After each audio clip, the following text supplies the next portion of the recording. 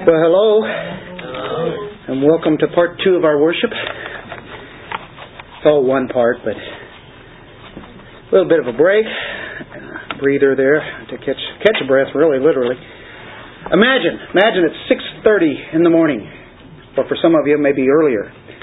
But you awake to that usual sound, but that is so unfriendly sometimes. It's the alarm clock, or how you use to wake you up. And you lay there for a minute, and you think about, is this reality, or am I just dreaming here? And then you realize, I got to get up here. You sit up, and you turn your body, you have your feet on the floor, and then you're thinking, just like one more minute, and you want to turn and get under the covers again just for a little bit, and you have an intense debate. Do I really want to go to work today? Or do I want to stay here in bed? Well, I can tell you what you usually feel like. If it's like me, I'd rather stay there, but then I realize that is probably not going to work for any length of time if I continue that. So after an intense debate, we realize there are deadlines, there are things we have to do and get done. Boy, that bed sure is comfortable, though. On a nice, cool morning, it's nice to have those sheets and blankets on you and crawl up like that. It's so comfortable. But anyway, you're out of bed now, and you go into the bathroom. What's the first thing you do? Usually, you probably will look into the mirror, right? And you look at that mirror, and you go, "Oh, boy, I need help. I need help today, and there's a lot of work to be done. If I'm going to enter into civilization today, I've got to do something about this." But instead you walk over to your desk, you grab your keys and your billfold, your purse, whatever, all the stuff you need, and you go right on out the door. And then you drive off to work. Is there something wrong with that picture? What is wrong? You were supposed to look at the mirror, which you did, but after you look at the mirror, you don't leave. What do you have to do? You have to do something about it. Because otherwise, you're going to go to work with your hair all mussed up and your face could be smudged and dirty and who knows all the different things that happens. I don't know how it does it at night, but man, it's not like when you went to bed. And at least take a shower and comb your hair or do something, right? Well, that's the kind of response that James is after in our text today. As he talks about a man who looks at himself in the mirror, and one way is to just walk away. But our understanding of God's Word, it has to go into application, where we take the Word and we be ye doers of the Word, right?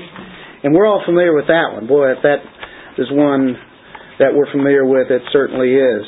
As we move along through the first chapter of James, we have been dealing with the Word of God, and I can't think of a better topic than the Word of God, and specifically where it talks about the Word of God, but everyone must be quick to hear the Word of God, right? We got into that. We know, even backing up before that, in the exercise of His will, He brought us forth by the Word of truth, right? So there's salvation, and then we talked about last week, hearing the Word and being slow to speak and realizing it's the Word implanted so that God works in us.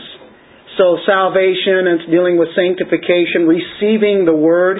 So now we see that the Word, which is in the believers and has been implanted in, it means we are now to put it into action. And it's dealing with, there's a command of obedience that James gives us here. You guys are familiar with the parable of the 4 soils. And there was really only one good soil, that soil that was prepared. He's the one, it's an individual really, he has this heart that has been prepared. He hears the Word and he understands it, or he obeys it. He just doesn't hear it, but then he obeys it. One of the tests for a believer is obedience. People can say they're believers, but if their life never changes and they don't do the things of God, we'd say, that guy made a profession, but I'm not so sure if he's really a Christian. There's nothing about him that changes, and he doesn't have any obedience. What did Jesus say? A good tree will produce good fruit. A A bad tree will produce bad fruit. So the acid test for our genuine faith is really obedience. Jesus said in John 15:14, "You are my friends if you do what I command you." Right? In John 14:23, "He that loves me keeps my commandments." And we know in 1 John 2:3, we get another one there. "Hereby do we know that we know Him if we keep His commandments." So the acid test is always conduct. We can believe this, actually say we believe this word and read it, but the conduct out of it. That's the most basic spiritual requirement that all believers have. That's a common denominator, that there be obedience. Those who obey the Word of God give evidence by responding, having a proper response to the Word of God. I think it's the very heart and soul of the particular passage that we're in today in James. Be ye doers of the Word. We've seen different kinds of tests in James, and we're still in chapter 1, getting near the end. First one was dealing with tests. So the test of tests or trials. And then there was another T word, and that's temptation. The test of temptations. So we dealt with that. And probably one of the most important of all here is this doer of this, having the right response then to this word. If you come and hear and hear and hear and never put it into practice, you're one that is called a hearer only. That's right. And if you come and hear and the deepest desire of your heart is to do what is put forth, that definitely indicates the very pulse of the life of God in your soul. Let's pick up our Bibles. Doesn't that make you excited? Pick up the Bible. I love to think of that. In James chapter 1 at verse 22 and through 25 is our text. Let's stand, stretch, read our Bibles. But prove yourselves doers of the word, and not merely hearers who delude themselves. For if anyone is a hearer of the word and not a doer, he is like a man who looks at his natural face in a mirror. For once he has looked at himself and gone away, he has immediately forgotten what kind of person he was. But one who looks intently at the perfect law, the law of liberty, and abides by it, not having become a forgetful hearer, but an effectual doer, this man will be blessed in what he does. Thank you, Lord. Thank you for your word. Thank you for the fact that there is a blessing for those who hear your word and obey it. At the same time, there's a solemn warning that you give us too.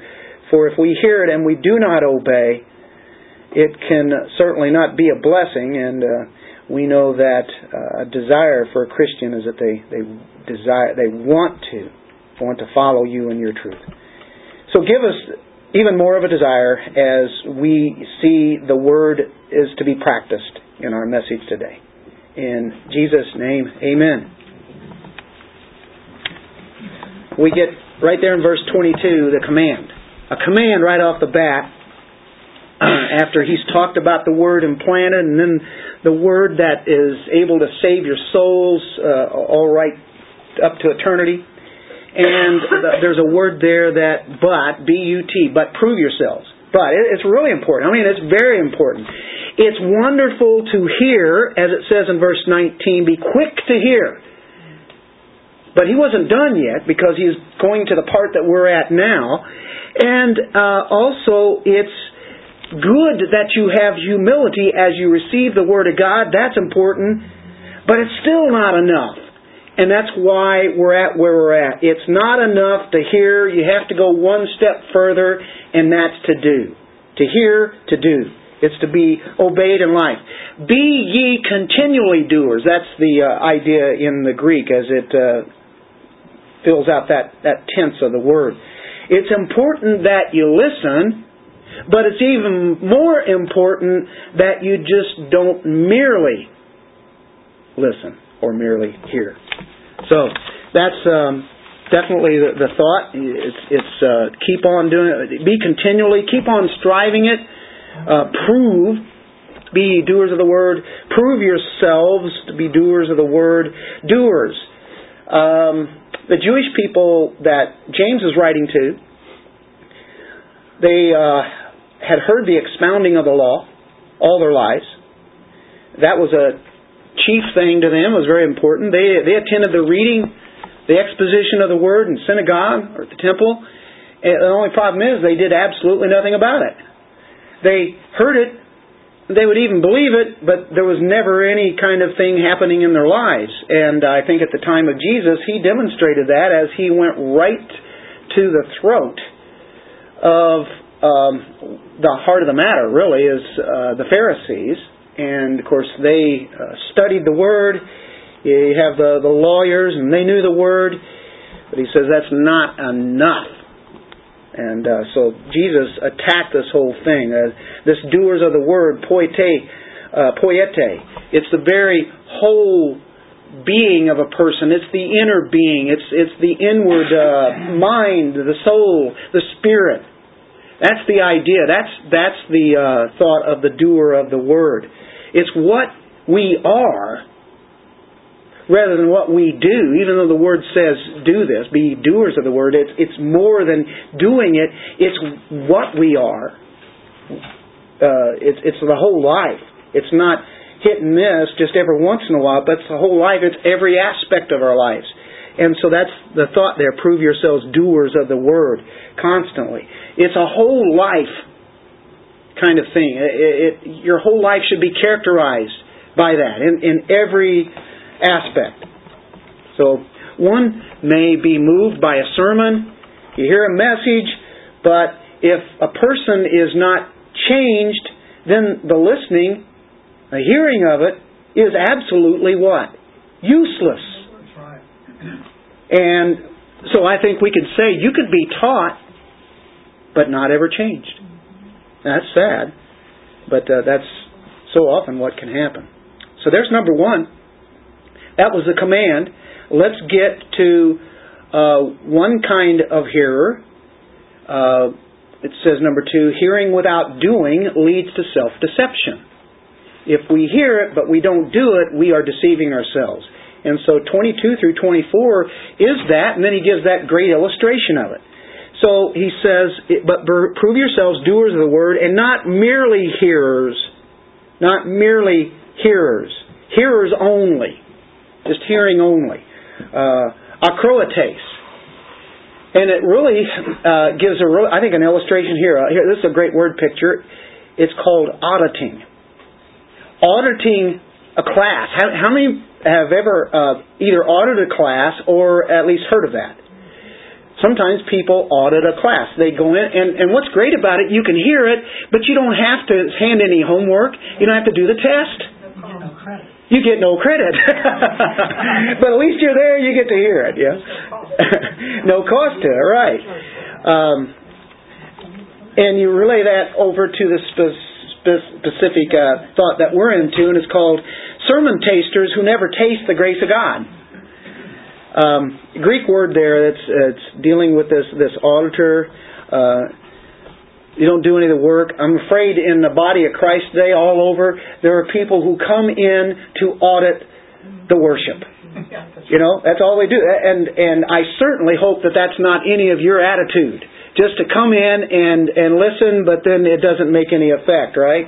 The thing is, it can make people even interested. They can even like it.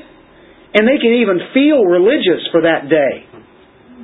But there's no change in life, right? They're auditing there. They audit the sermon. They audit everything that's going on. They sit, they listen, nothing ever changes. They have the privilege to hear, but there's no commitment. They don't have to do any homework. So there are people we know that can come, hear the Word of God, hear the exposition of the Word of God, even like it, and nothing changes. I can think of John the Baptist, and there was a guy by the name of Herod, and John the Baptist was preaching the gospel, of the kingdom. And Herod found John the Baptist very interesting. And that's a dangerous word sometimes. To find something interesting, but it never really sinks in. He listened to John the Baptist. Matter of fact, sometimes he even got disturbed by what John the Baptist would be saying. I would think so. John the Baptist was preaching something very powerful. A powerful voice in the wilderness. And so Herod found that interesting, but we know as a result later on, and of course you look at Jesus, he called him that fox, that Herod, but at the same time he never did change. So we get into the deception here that we can do. We can delude ourselves. People can delude themselves. The word there for deceived, kind of interesting word. It's paralygizomai. Para is like parallel, which means alongside. And logizomai is dealing with reason. You've heard of the logos, In the beginning was the logos, the word, reason, divine faculties. That was referring to Christ. So we're talking about, almost seems like the opposite thing here. It means to reason beside. To reason beside. It sounds good. And it can be. It can be I can't say this. Beside yourself. Okay. To be beside yourself. But there's a mathematical use of the word. And that's what is used here in mathematical terminology. By the way, logarithms. You ever heard of that? Log. And we're dealing still with reasoning. But if we take this outside Scripture and go to mathematics, we see that it means to miscalculate. It's kind of going along with what is really real, but it's just alongside it. It's not in the track. And so therefore, it is miscalculated. It means to reckon. That's another idea of logizomai, to reckon.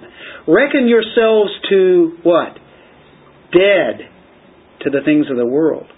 Reckon yourselves alive to Christ. Count that. I remember, was it the Hillbillies and Jethro Bodine?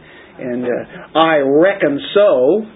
I reckon. You might even use that word sometimes. It's still used, but so it kind of goes along with that. But the problem here, it means to reckon wrongly. To be deceived. That's the idea of the thought that James has. So, it's dealing with deceptions. One can be mentally stimulated by hearing the Word and coming to worship, good feelings about it, having nice, really good emotions, and then discover the truths are merely deceptions. If nothing happens in the life. Now, I think Satan would love to do that. He doesn't mind people going to church if he can delude them to make them content with where they are and not ever change. He can go right along with that just fine, even in the best of churches, because that person is deluded. They are deceived. Who's the master of deception? The enemy. So even in a place that is the right place to be, we can still deceive ourselves if we don't put it into practice. We can delude ourselves. We are to apply it to the problems of our life. We hear the Word and then apply it to our lives. Or on the other side, if one doesn't apply it, the more we hear and become still unchanged, the more the heart will harden. Now that's something. Let's go to this analogy. It's a great analogy. I mean, he's just setting this up really good here. And it's just like, boom, it jumps off the page here. He says in verse 23, he says, "For if anyone is a hearer of the word and not a doer," they hear it, but they're not practicing it. Okay, that's the first person he's going to look at here. And here's the illustration. He's like a man who looks at his natural face in a mirror. For once he has looked at himself and gone away, he has immediately forgotten what kind of person he was. Just like that. He hears this and then he just walks away. goes out the door. That's why we were saying you take when you get up of a morning and you go to the mirror and you realize there's something that has to be done here. I have to at least comb my hair, I have to wash my face a little bit. Guys have to shave and who knows what all else we all have to do, because we see that in the mirror and it makes us respond to it, doesn't it? And then if we don't, we just come in here all shoveled. You can imagine people walking in, and it's not that we'd want to run them out, because hey, they've got their hair all mussed up, and that's not the point. But the idea, we wouldn't want to do that. We would want to say, okay, the mirror has just shown me something. If we don't have the mirror, we don't necessarily know how it looks. Somebody might tell you about it. There have been times whenever I definitely had shaving cream on my ears. I didn't necessarily see it in the mirror. I missed it. I should have looked harder in the mirror. But hopefully my wife, who's in the kitchen, will see that. And I cringe if she misses it and then I go on to work and then somebody else sees it and they don't tell me and then they're whispering, look at him. See how good that mirror is? It tells us that we need to act upon a little problem here. So, no matter, the hair could be all stuck up in a really unruly manner. It does that. Those bad hair days, and we still kind of work at it. We try to smooth it out, but if, we look in the mirror, we can try to smooth it out, but still yet, if we don't have the mirror and we're trying to do that anyway, who knows what it's going to look like? We just rush out the door. The mirror shows the problems. The Word of God shows the problems. And this person right here in this example didn't do anything to fix the problem. And that's a danger. Now it's interesting. It says here, for if anyone is a hearer of the Word and not a doer, he's like a man who looks at his natural face. He looks. He sees that. And by the way, this is interesting. It means to carefully perceive. It means to observe. To really, to look at it. The man looks very carefully and he sees the problem. Now the problem is he going to do anything with it or not. It's his natural face. That's the face of his birth, the face he is born with. And because of the sin of mankind, all sorts of different things happen to us, and we always have to keep livening things up, right? And the older that you get, the more you have to work at it. He looks in a mirror. He sees his face. He looks at it. And he now uses this illustration of the mirror. And the mirror was used back at that time. Pretty primitive compared to our mirrors. Our mirrors are very accurate. On the glass that we have. Matter of fact, it's like 3D. It's really accurate. And so they didn't have quite the accurate mirrors. They had like something made of bronze, and it was beaten flat and then polished. And, there would kind of like be bubbles. You'd really work at it to try to see yourself. You've seen your reflections off certain things. If you didn't have a mirror around, you'd try to see what's there. It wasn't quite as good as what it could be. But it gave them a pretty good image of themselves. It was a kind of a copper tin mixture that they used to make that polished bronze. Some mirrors, if you had some pretty good money, you would have a mirror that was made of silver. And that could be pretty good. Pretty accurate. And for the wealthy folks, they would have gold mirrors. Now you're talking. This was even more accurate. But it's still an imperfect reflection. We have some pretty good ones in our day. But look in 1 Corinthians 13:12. There we see an example of a mirror. And it's a good illustration of what we're talking about in a way. 1 Corinthians chapter 13:12. For now we see in a mirror dimly. And that's what they did. They had the mirrors, and it was dim. You couldn't see it very good. In our lives, we don't see everything clearly, do we? We don't know all the things that's going to happen. We have an idea, and of course we have the Word of God, but then we will see Christ face to face, right? We will see Him as He is. And we will be like Him. We're not going to look like Him, but we will be like Him. But so He's saying, and for now, right now, we just know in part. We have some knowledge, but it's in part. But then I will know fully. Isn't that a great guarantee that we have? Just as I also have been fully known. God fully knows me. One day I will know Him in a more full way than what I have now. So that was the mirror that he talked about. We can get a kind of a dim image of it. Quite a picture there that James is using. But if they would look long enough and really cautiously, they could get a pretty good idea what they saw. And that's what we can do when we look at the Word. We can get a pretty good idea of where we're at in our own lives. I think another good thought of this, and kind of goes along with this, in Hebrews chapter 4, verse 12.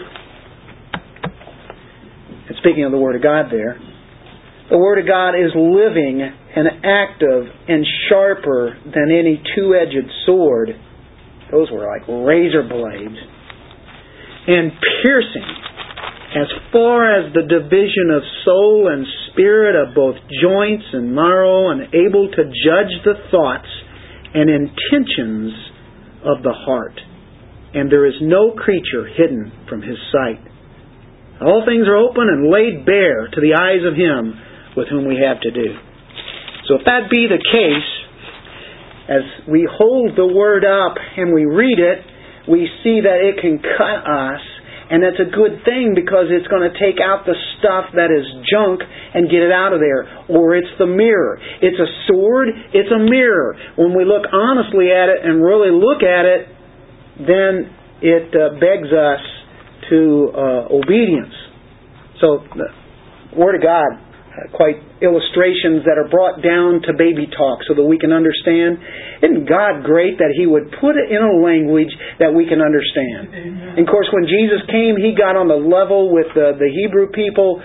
Many of them were farmers. It was an agriculture society. And so what would He use? He'd use things like seeds and trees, things that they were familiar with, the soil, just on and on and on. He got right down on their level. This is the God of the universe who gets down on our level and speaks to us. And He's speaking to us today, not only through the Word of God, but as you hear this, you realize He's speaking to you. And if you're understanding this, guess what? It's because you're wanting to understand and you realize God's telling me something here. Being very attentive, I think that's amazing. Now what this can do, what this Word can do, what this mirror can do, is some things that we don't rather like. Because sometimes it shows how ugly we really are. It shows how self-centered our attitudes can be. It exposes our dark pride that we have. Of course, I think all sin starts with that, doesn't it? It confronts us in our contempt for others and our lack of compassion for others. It's our sinful anger that we have. Has the Word ever done that to you? Has it ever shown you your anger or some of those other things that we talked about? How about our rotten speech that we have, or our attitude? It uncovers that. It uncovers the deception that we have. Our lust, our greed, and on and on and on. That's what the Word of God does. But if you're not in the Word, guess what? If you're not looking at the mirror, you're not going to see it. Matter of fact, the further you get away from it, the more that things cover it up so much that you don't even think about it at all. It doesn't even bother you. So if we just take a quick glance at the mirror, at the Word, and then rush out the door, we're going to forget if we haven't done something about it at that time. Adam and Eve, when they were confronted with sin by God Himself, they were very quick to blame others, right? And they dodged their own responsibility. We have to give it more than some kind of a passing attention. It requires deliberate focus on the Word there and then applying it personally. So, these little illustrations that God gives us in James here and in Hebrews and other places, says, this is what I'm talking about. He says, for once he's looked at himself and gone away. Once he's looked, that's the glancing of it. He saw enough of it there but didn't do anything, and then he goes away. Some the quick glance, he goes away. Literally in the Greek text, it's a perfect tense, and it means that he has gone away. Okay, he was here in front of the mirror, he's gone away. Here in the Word of God, and he's gone away. He looks and he leaves. That's pretty interesting there. Right? He looks and he leaves. No longer is the mirror in front of him. Immediately what happens? He forgets. He forgets what kind of man he was, it says here. What he looked like, what he saw. And can we blame it on the mirror? Well, it's not the mirror. You can say, oh, there's some blemishes there. That's got to be the mirror. That's the mirror. There's steam in here. Looks pretty good to me. Other people go, boy, he needs help. He leaves. He forgets.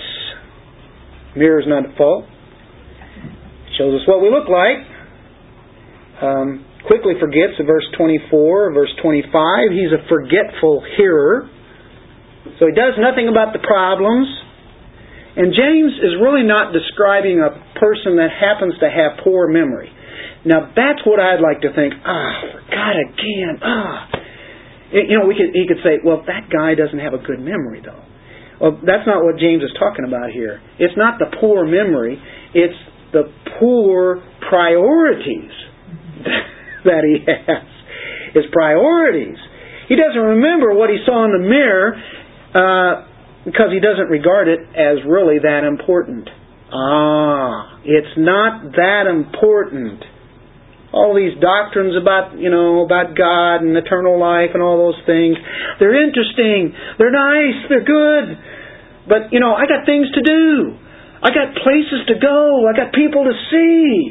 I got money to make. I got things to buy. I've got to do that. I got to do my hobbies. Oh, yeah, my toys, right? That's the passion that I really have. That's more important. And he forgets what God's Word says. Forgets what God says about his sin because it really isn't that important. Oh, yes, it is important. But all these other things, guess what? It's way down the line where it really has to be up at the top. Look in the Old Testament. The problem of forgetting God is always our problem. You can say, hey, what are you picking on me today? I'm picking on me, and if it's picking on you, that's because God's doing it, I'm not, and I got a feeling you're not alone because everybody in here is saying he's picking on me.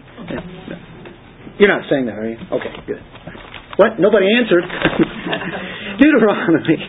Deuteronomy chapter 6, verse 12. You know what a natural thing for mankind to do is? Forget. And you can say, "Whoa, boy, you're really hitting the nail on the head today, aren't you, Dennis?" You're starting to, what is it? Read my mail. Read my mail. Gone from preaching to meddling. Preaching to meddling, yeah. 7 on. Well, you know what? Everybody here forgets. We've been guilty more than one time in our lives about forgetting.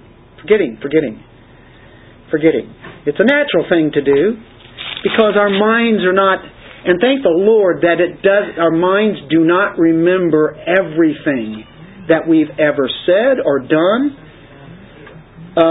Matter of fact, your computer would be so stored up that it'd be nothing but a jumble. And so, God has made this mind incredible, and I'm just glad we don't. Sometimes I like to have a memory, though, to recall things that I just heard 5 minutes ago. Deuteronomy 6 verse 12 says this: "Then watch yourself that you do not forget the Lord who brought you from the land of Egypt out of the house of slavery." Don't forget that. You know what? I'll never forget that. He brought our people out of Egypt. in bondage. I'll never forget that. You know what they did? They forgot. How basic of a thing can you get, about what God did in bringing them out of the desert and the bondage. Deuteronomy 8 verse 2. You shall remember, there we go, all the way which the Lord your God has led you in the wilderness these 40 years, that He might humble you, testing you, to know what was in your heart, whether you would keep His commandments or not. Now that was Israel dealing with deliverance from Egypt, but you know what? You could put your name in there. You know what? Lord has led me in the wilderness all this time. And He's humbling me. And He's testing me. So, to know what was in my heart. He doesn't need to know. He already knows. But we need to see what's in our heart. That's why the mirror's there. But whether you would keep His commandments or not. It shows that. So we are to remember. We're not to forget. But that's what we do in a lot of things, right? That's why we just have to keep going to the Word. You say, well, I've already read through the Bible 5 or 6 times, and I don't really need to pick it up anymore because I know those Bible stories. Nando's out there shaking his head. No, that doesn't work, does it? Why? We forget. And you might have the book of John down, nailed. And I will tell you, if you don't keep staying with it, you're going to forget things in the book of John. That's just the way that your mind has to be so fine-tuned. There are some people that had a photographic memory. Wow. I don't understand that at all. So I don't even make a comment on it. I'm amazed. What a gift. But in some ways it probably would be the opposite of a gift. But Psalm 103 verse 2. Again, same thing. Bless the Lord, O my soul. Everybody knows, right? And what's the next line? And forget none of His benefits. Don't forget His benefits. Bless the Lord, O my soul. And forget none of His benefits. Don't forget what He's doing for you. Bless Him and don't forget. Verse 18, same psalm. To those who keep His covenant and remember His precepts to do them. Remembering them. While we look at the Word, then we get away from it. We need to do what? We need to go right back to the Word. Do you see how important it is to be in the Word of God every day? Otherwise you're going to forget. And He says, remember. And this is how you remember. You keep going back to the well. Look in Psalm 106 verse 7. You can say, well, I thought I was the only one forgetting everything. I don't know what the matter is with me. Our fathers in Egypt did not understand your wonders. They did not remember your abundant kindnesses. There you go. The children of Israel that saw the 10 plagues in Egypt, and they even participated in the last one. They saw all of that and how He delivered them out. And He says they didn't remember His abundant kindnesses. How much is abundant? I would say it's probably more than 2 million. What did they do? They rebelled by the sea, at the Red Sea. They rebelled right there. Man, they forgot really quick, didn't they? Malachi. I'm not calling for Malachi back there. Malachi, the very last book in the Old Testament, and chapter 4, very last chapter of the very last book in the Old Testament, just before the intertestamental times. Well, I have a big section in there called the intertestamental period. But Malachi runs right into Matthew, really, back in the New Testament. Verse 4, remember the law of Moses, my servant, even the statutes and ordinances, which I commanded him in Horeb for all Israel.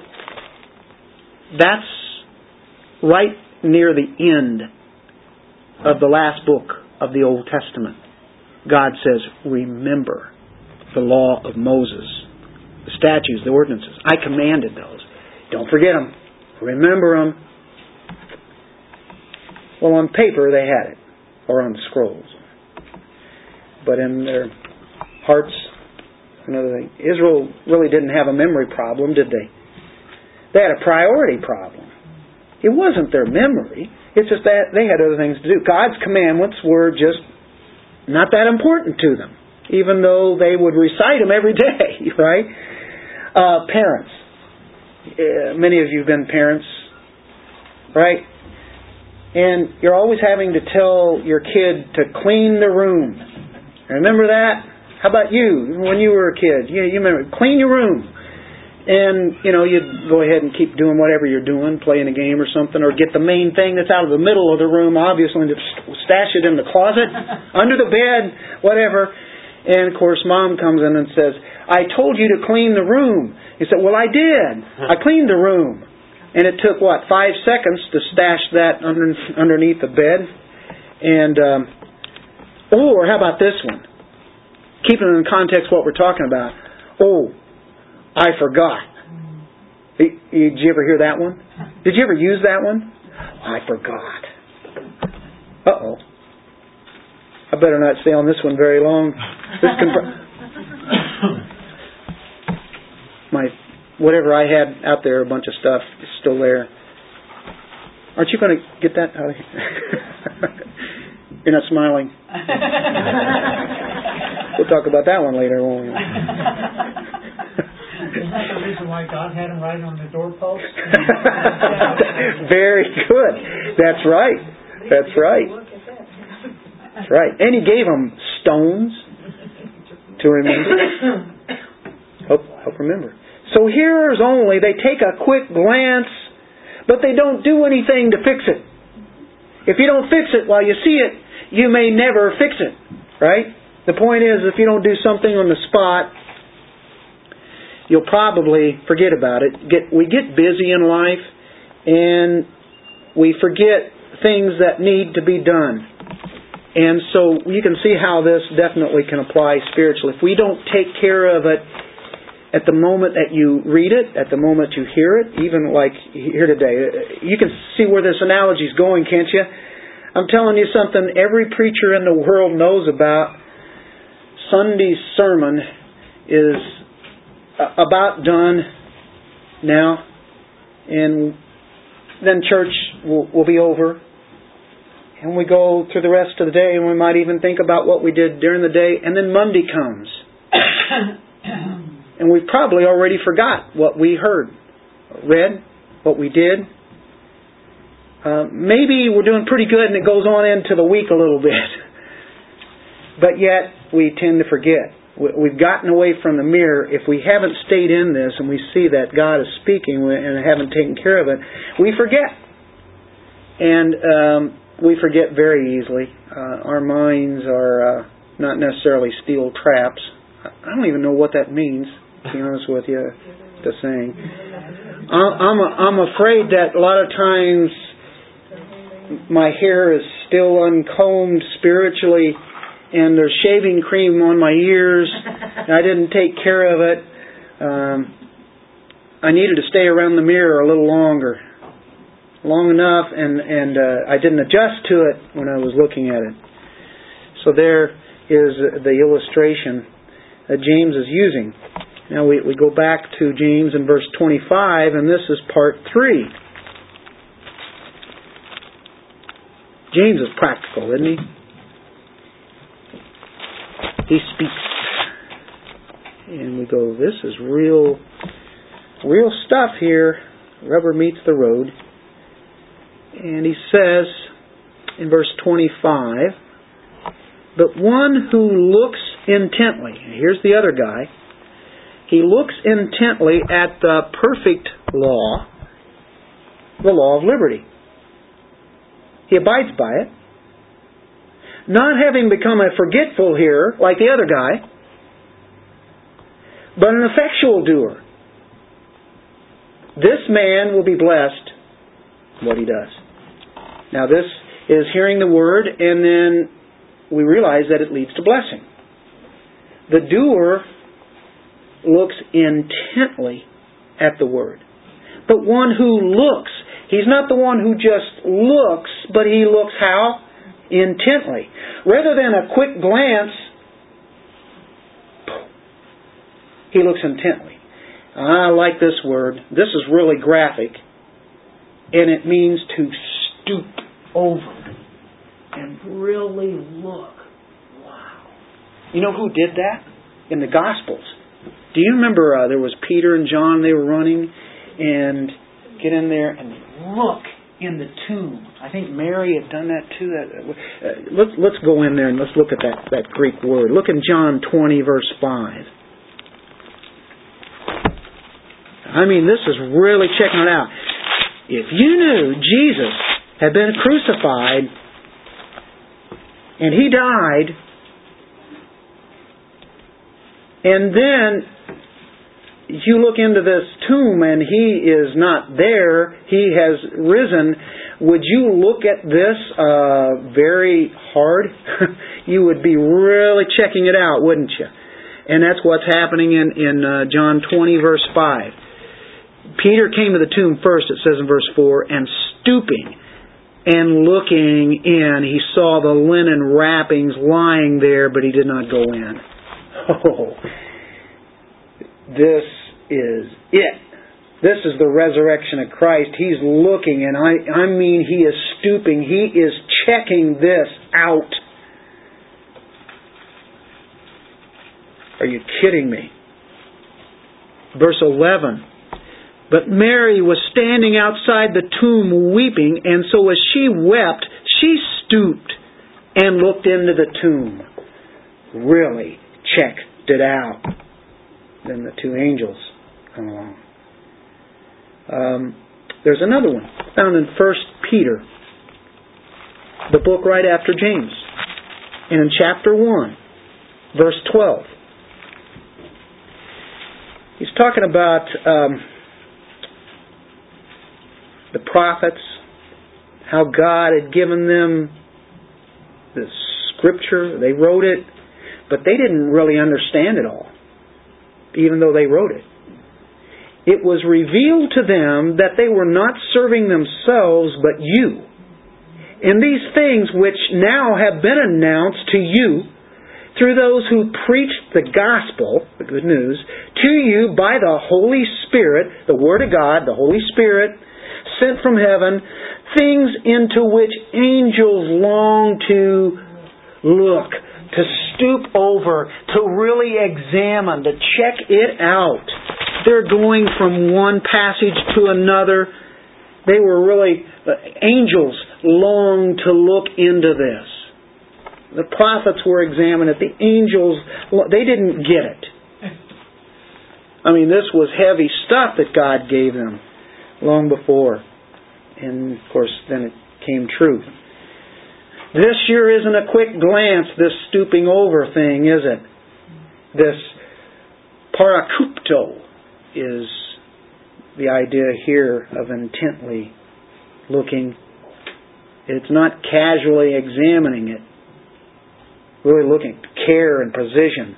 It's discerning what is really revealed here. It's not taking a quick glance. The guy who then takes a quick glance, doesn't do anything, goes out the door, he leaves. But it's the one who sees a blemish, sees a spot. There's dirt on the face. And he takes the time to correct the problem as he really looks at that intently. Yogi Berra, who just died pretty recently, always had those famous quotes. We get to do a Yogi Berra-ism here now. You know, he's pretty quirky sometimes. But he said this, you can see a lot just by looking. Now do you understand what he's talking about? You can see a lot just by really examining it carefully, searching it out, right? That's true of Bible study. And sometimes we can read it and you go, I don't know what this means here. I get the generality. I've gotten that. But there's something more here. So you read over it again, and then you start looking at other passages that deal with it. And, sometimes I like to dig out the commentaries, and that's where a lot of my information comes through as I share with you guys, and because just coming from my own thought, I'm going to miss a lot of things. I try to get the basic generalities, but some people have some ways to word it, or they've thought of a way that I haven't. And the more that you see, they have more depth than the other guy, and the other guy, then everybody has different ways of looking at it, and you put it all together, and wow, you go, hey, this is like an all-star game here. Getting the best, putting together, and now you got some thoughts here that really start coming true. You can think of course, the Martin Lloyd-Jones and John MacArthur's and the R.C. Sproul's and James Montgomery Boyce, Erwin Lutzer, all those guys that are committed to expository, explaining the passage, really going into it. You can see a lot just by looking. And all of a sudden it starts jumping out at you. Waiting on the Lord. Sometimes I don't wait on the Lord enough and meditate on the text. I start relying on others. That sometimes it's good just to look intently at that word and being quiet, and then getting that proper understanding. And then this is how it applies to life. That word is trying to get more out of it than just what you just read there. And as you go through the rest of life, as you have that, you have line upon line, precept upon precept. You may not understand everything you have heard all your life. You've heard thousands of messages probably through many different people. And if those were accurately preached, even though you probably can't, you don't have one sermon memorized. Matter of fact, if I ask you, hey, back 3 years ago, do you remember when we were in the book of, can you tell me the three major points of that?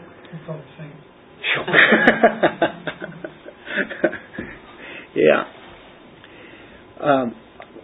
Honestly, I couldn't either. But the thing is, line upon line, you just keep building. And all of a sudden, not all of a sudden, over a period of time, you have an understanding. And you build a little bit more. You don't even know where that came from, who you got that from, but it's definitely the Word of God, and ultimately you really are getting it from God. And you have that all stacked there, and you put something more on it. Now you have a lot of depth to draw from, right? And that's with careful precision. And putting it into application is so key. And then back to James, just before the book of Peter, which we were just last at, he says, but one who looks intently at the perfect law, and he explains it, the law of liberty, the perfect law, and I think, well, he's already mentioned the word back in verse 18. He brought us forth by the word of truth. In verse 21, he says, receive the word implanted. In verse 22, prove yourselves doers of the word. Verse 23, but if anyone is a hearer of the word and not a doer, you see the word has really been the key feature here, hasn't it? But now he calls it the perfect law of liberty. Why does he do this? Well, James is writing to these Jewish Christians, these Jewish readers, and they'd be thinking, well, James, you keep mentioning the word. Are you forgetting that you're writing to Jews? And these guys were steeped in the Torah, the law. They were steeped in that. We've studied the law of God. We know about that all the way from our youth up, and we take great pride in that. And we obey the law, right? And they were prone to keep the law outwardly, but inwardly it really wasn't there. And of course we know that Jesus rebuked the Jews. This people honors me with their lips, but their heart is far away from me. It's a perfect law. And it's complete. It is sufficient. It's very effective. It's comprehensive. It's the very mind of God. this perfect law. It reveals His will for us. Right here. His very will for mankind. And everything we need. I mean, it's consummate. It's flawless. There are no errors in it. It's the perfect law, right? And, by the way, it will meet every need. And it'll touch every part of your life that needs it. You have this. Everyone here has this. You even have it in your hands right now, or you're looking at it in your laps or on a desk or something. But everything there, it can fulfill every desire of your heart. The Word of God can. It's the law of God. And what it does, it's the law of liberty. It liberates us. It frees us. It frees us from that sin that we're battling with. And you say, boy, it sure hurts when I look at that. You know, you look at that truth, and the sword just pierced through, right? Douglas Moo, who wrote commentary on James, says that the perfect law is not just referring simply to the law of Moses, but it's the interpretation and fulfillment of that law in the teaching of Jesus. Christ is the one who fulfills that law. And it is in Him and His teaching. He is the new lawgiver, isn't He? Now we can do the things of Christ because we want to do the things of Christ. We enjoy that because the new covenant is written upon our hearts. The law written on the heart. It's the new covenant promise that's written on our heart. The law of liberty. And the Spirit enables us now to obey this law. Look in Matthew 5:17 through 20. Matthew 5:17 through 20. The perfect law of liberty. Do not think that I came to abolish the law or the prophets. I did not come to abolish, but to fulfill. Nobody could fulfill the law. Nobody could follow it. Only Jesus followed it and did it. For truly I say to you, until heaven and earth pass away, not the smallest letter or stroke shall pass from the law until all is accomplished. There's a purpose for it, and it is perfect. Whoever then annuls one of the least of these commandments and teaches others to do the same shall be called least in the kingdom of heaven. But whoever keeps and teaches them, he shall be called great in the kingdom of heaven. It's the righteousness of Christ that we have. And because of His grace that God sees that. Obedient people are actually free. We no longer have that guilt that is hanging on us. We now have obedience that's been actually produced and done by Christ. Christ is in us. We're freed from bondage to sin. Obedience to Christ. I think of Romans chapter 6, verse 16. Look what He freed us from. We were under a bondage. Do you not know that when you present yourselves to someone as slaves for obedience, you are slaves of the one whom you obey, either of sin, resulting in death, or of obedience, resulting in righteousness? One or the other. Everybody's got to serve somebody, as Bob Dylan said. But it's really right here in Romans 6, isn't it? But thanks be to God that though you were slaves of sin, that's what you were, you became obedient. You already became obedient from the heart to that form of teaching to which you were committed. And having been freed from sin, you became slaves of righteousness. You're either in bondage to sin or you're a slave of righteousness. How can you go wrong when you're a slave of righteousness? It's the righteousness of Christ. The doer then applies this word to his heart. James says, we're right at the end here of this text, and it's shown two different kinds of hearers. This hearer has this perfect law of liberty and abides by it, to continually apply in all of life, in everything. John 8:31. Jesus is speaking in John 8. Jesus was saying to those Jews who had believed Him, they saw the things that He did. He says, if you continue in my word, then you are truly disciples of mine. And everybody knows this one. And you will know the truth, and the truth will set you free. If you're a Christian, you've identified that. By the way, you're a Christian forever. What's this mean, though? He has this if here. Well, you show that you're for real. You prove that you're a Christian by what? Abiding in His Word. It is truth, and you abide in it. You live in it. You stick around in it. This man is not coming to the Word for a quick fix and get the immediate problem. The Bible continually applies to this man's heart over an entire lifetime. It's a long-term approach. It's discipline. It's diligence. Reaping the benefits. Do you prepare your heart when you come to the Lord's Word? I think that's a good thing to ask ourselves. God, I want to look in your mirror, and I want to see exactly what so-and-so has behind me back there. And we're looking at them and say, yeah, they need to get this taken care of. No, the mirror is what you look at, right? The mirror is you, your natural face.